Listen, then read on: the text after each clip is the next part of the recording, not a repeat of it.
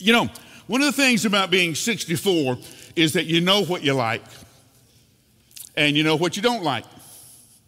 Now, everybody say, well, you're just a grumpy old man. No, I'm not grumpy. I just know what I like. I have experimented enough.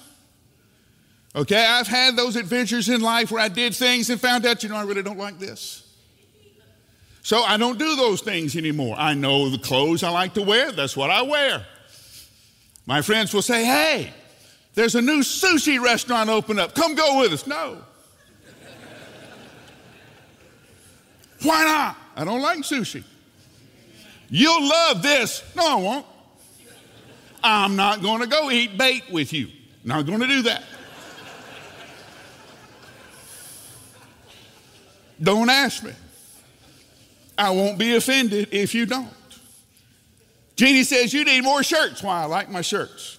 Well, I'm going to buy you some more shirts. So I have a whole section of my closet of shirts Jeannie has bought me that I don't wear. I don't like them. I have 3 or 4 shirts I like. You always wear the same shirts. I like these shirts.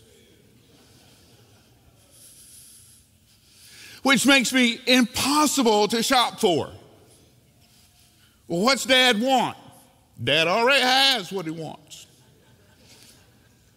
Well, we'll get him this. He doesn't want that. Well, we'll buy him that. He's already got that.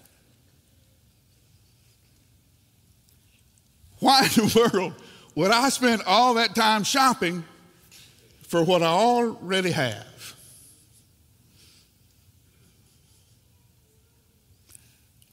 Makes me worry about some of you. You spend all your time in the world trying to grab, snatch, steal, get however you can what you already have.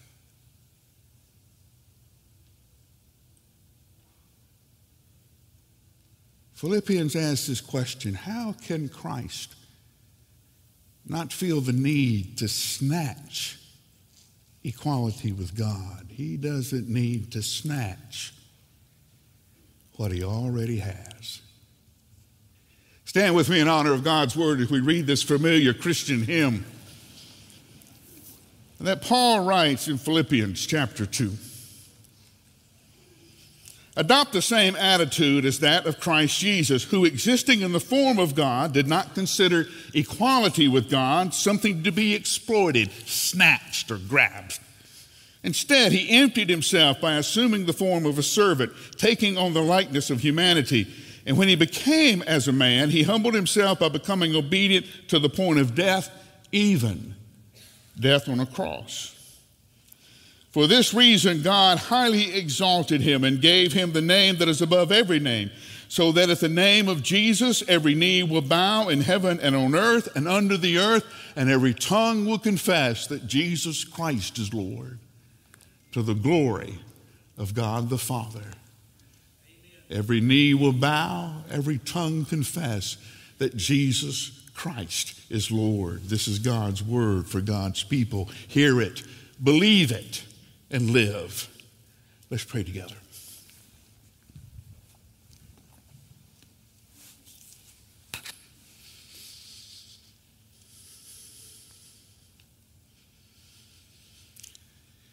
In this moment of worship, in this moment of focus, in this moment of remembering,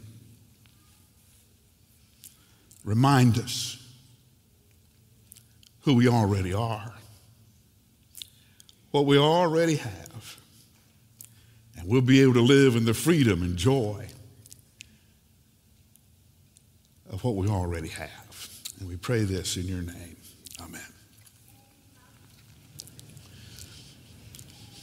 Now, if you were in Dr. Dale Moody's class, as I was at Southern Seminary, you would have to stand now and sing this hymn, because it is a hymn that Paul quotes. It's as if he is saying, it's like the old song says, and he quotes the hymn text for his church to remember and sing together. And what does this tell us?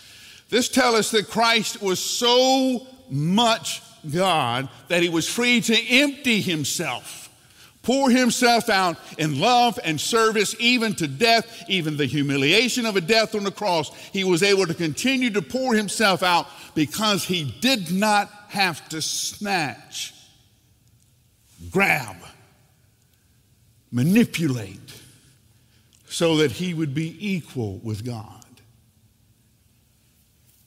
Why? He already had it. He didn't have to snatch what the Father had already given him. I can't count the number of times where we're reminded of this very, very basic Christian truth. Over and over again, we're reminded that everything the Father has been given to Jesus. Everything Jesus has belongs to the Father. In John, chapters 15 and 16, what we call the pastoral prayer of Jesus is some of the most intimate teaching that we have of Jesus, some of the most intimate prayers that we have from Jesus as he prayed for his disciples and for all the disciples who would follow him. And over again in those passages, he says, "The Father has given me everything." The Father and I are one. Do you remember at the end of the story of the prodigal son? Long after we have stopped reading, because we always see ourselves as the prodigal who's come home, and once the father throws the party for the prodigal son who's come home, we don't read the rest of the story. And we don't read the story about the angry older brother who comes in and says, "What are you doing for this bum son of yours who took what you gave him and wasted it in riotous living," and then details the riotous living, although we're never told in the story what the younger brother did with the money. Did you know that? The older brother tells us what the younger brother did, but the younger brother wasn't there. The older brother tells us what he would have done had he been there. You remember what the father tells him? "Son, don't you know everything I have is yours? Everything I have is yours."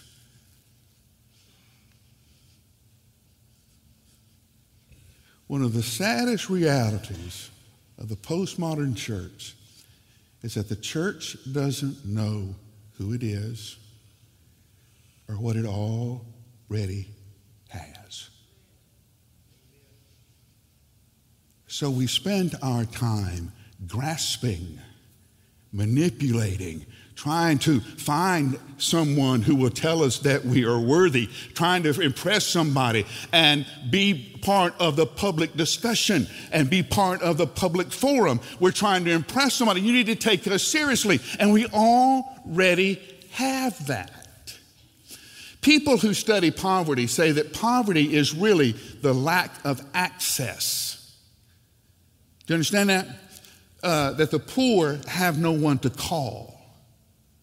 Okay, if something happens to me, I know who to call. I've been in Nashville a long time now. I've been privileged to meet a lot of people. So usually if there's a situation, I know who to call. I can get access to people who can make things happen.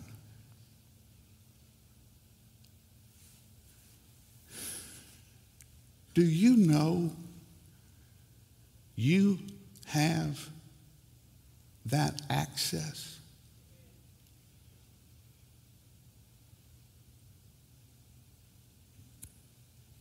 This beautiful doctrine of the priesthood of the believer reminds us that we don't need anybody else to give us access to God the Father. You can go anytime you want to. You remember Moses, Who shall I say sent me? You know what he wanted from God? God's cell number. I don't have to call the office. If I get there in front of Pharaoh, I want direct access to you. In Jesus, you and I have been given direct access. So what's the world going to give you? Well, Mike, you play your cards right. We'll give you the president's number. You can call the president. I already called God. Why would I want to talk to the president? You already have that. But you don't know it. So you live your life as if you don't have it. You're always snatching, always grabbing, always greedy, always trying, never fully understanding you already have that.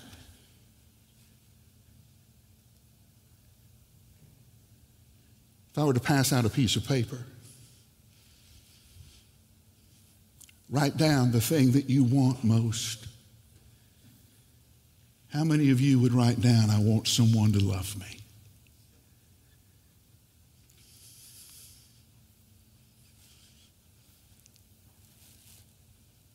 You already have that. You're already loved.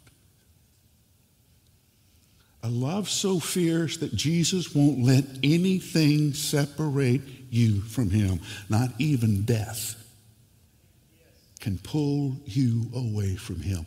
You already have that.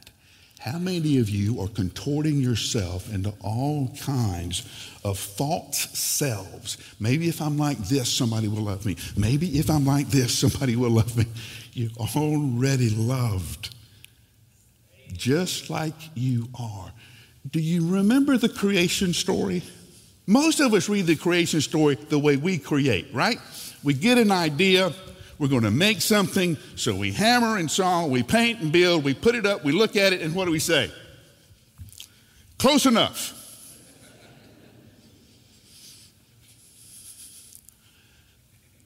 The Bible tells us that when God created you, he did not say close enough.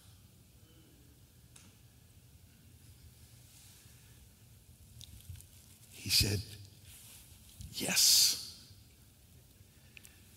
What he had in his mind matched exactly who you are. And he celebrated that. So much so that he took the Sabbath just so he could enjoy all that he created. You do know you were part of that creation. You already have that. In the building of the tabernacle, God tells Moses, I want you to build me a tabernacle and I want you to call these guys. I've already gifted these guys with everything they'll need to build the tabernacle I want.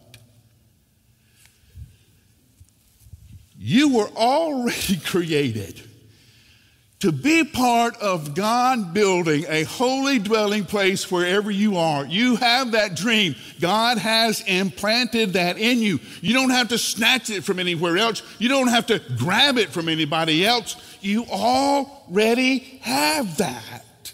Amen. So what's the world going to give you? Remember the story of Jesus told about the merchant who bought the pearl of great price? Remember the story? The pearl merchant searches the world, finds an extraordinary pearl, so extraordinary he has to sell everything he has to buy this pearl. Everything. Sold his house, sold his cars, cashed in his 401k, everything. And went for broke on this pearl. He has this pearl. He doesn't have nice clothes. Doesn't matter. He has the pearl. So when you see him, this man who has more wealth than he can calculate, you think he's a bum. You feel sorry for him. So you give him a 10. Get you some breakfast. And he laughs at you. You have no idea what he already has.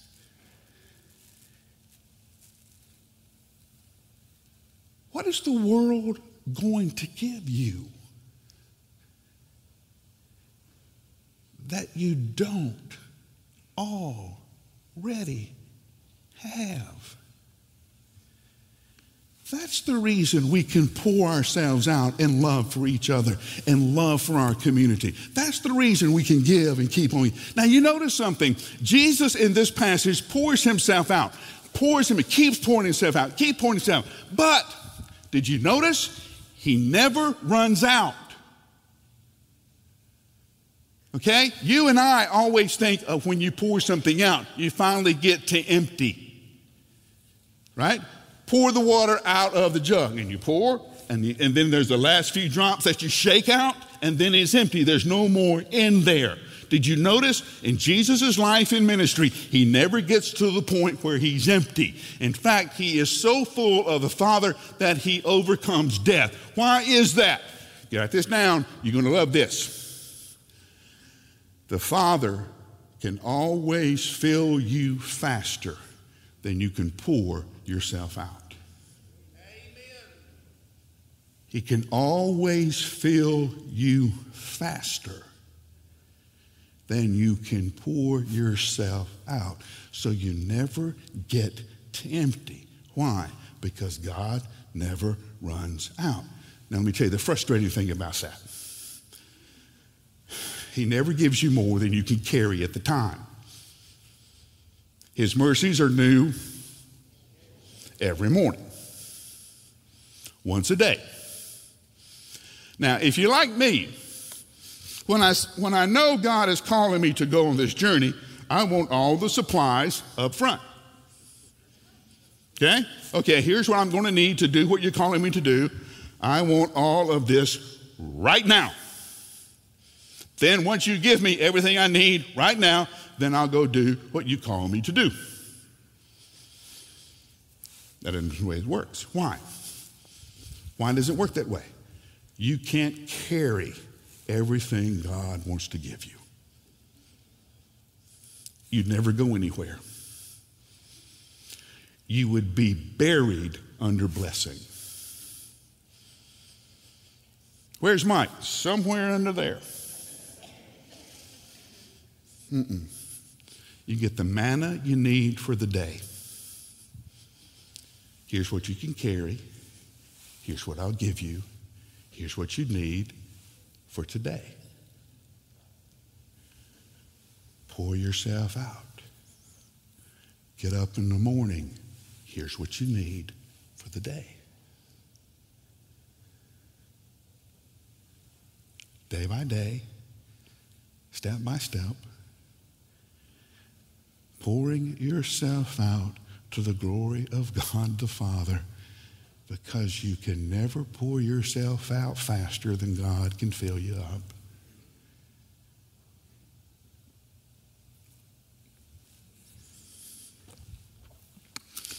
This is one of those Sundays that I wish I could walk person to person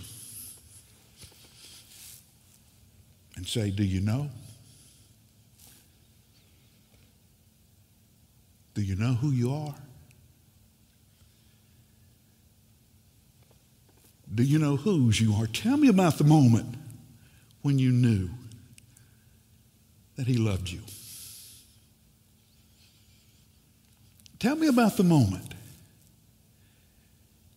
when he gave you your name. Tell me.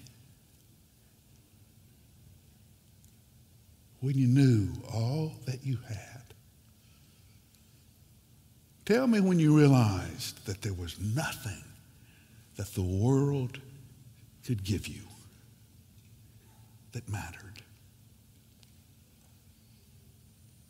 Some of you are exhausted. You've done all you know how to do, so that somebody will love you, and you're already loved.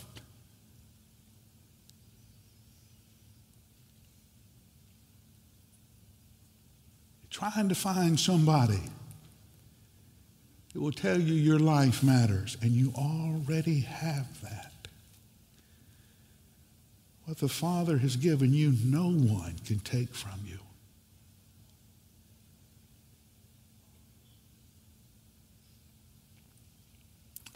Don't leave here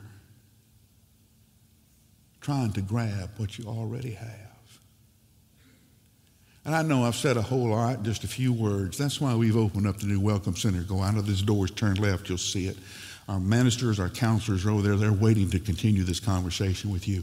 We don't want you to walk out of here not knowing what you already have. Pray with me.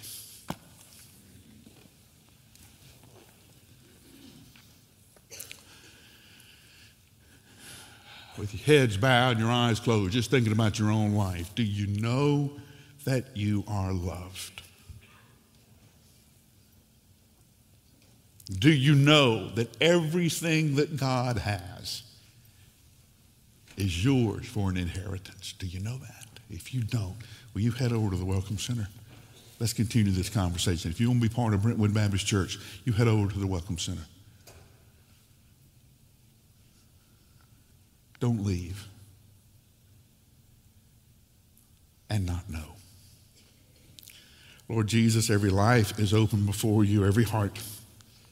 So we pray that the decisions we make now are exactly what you want.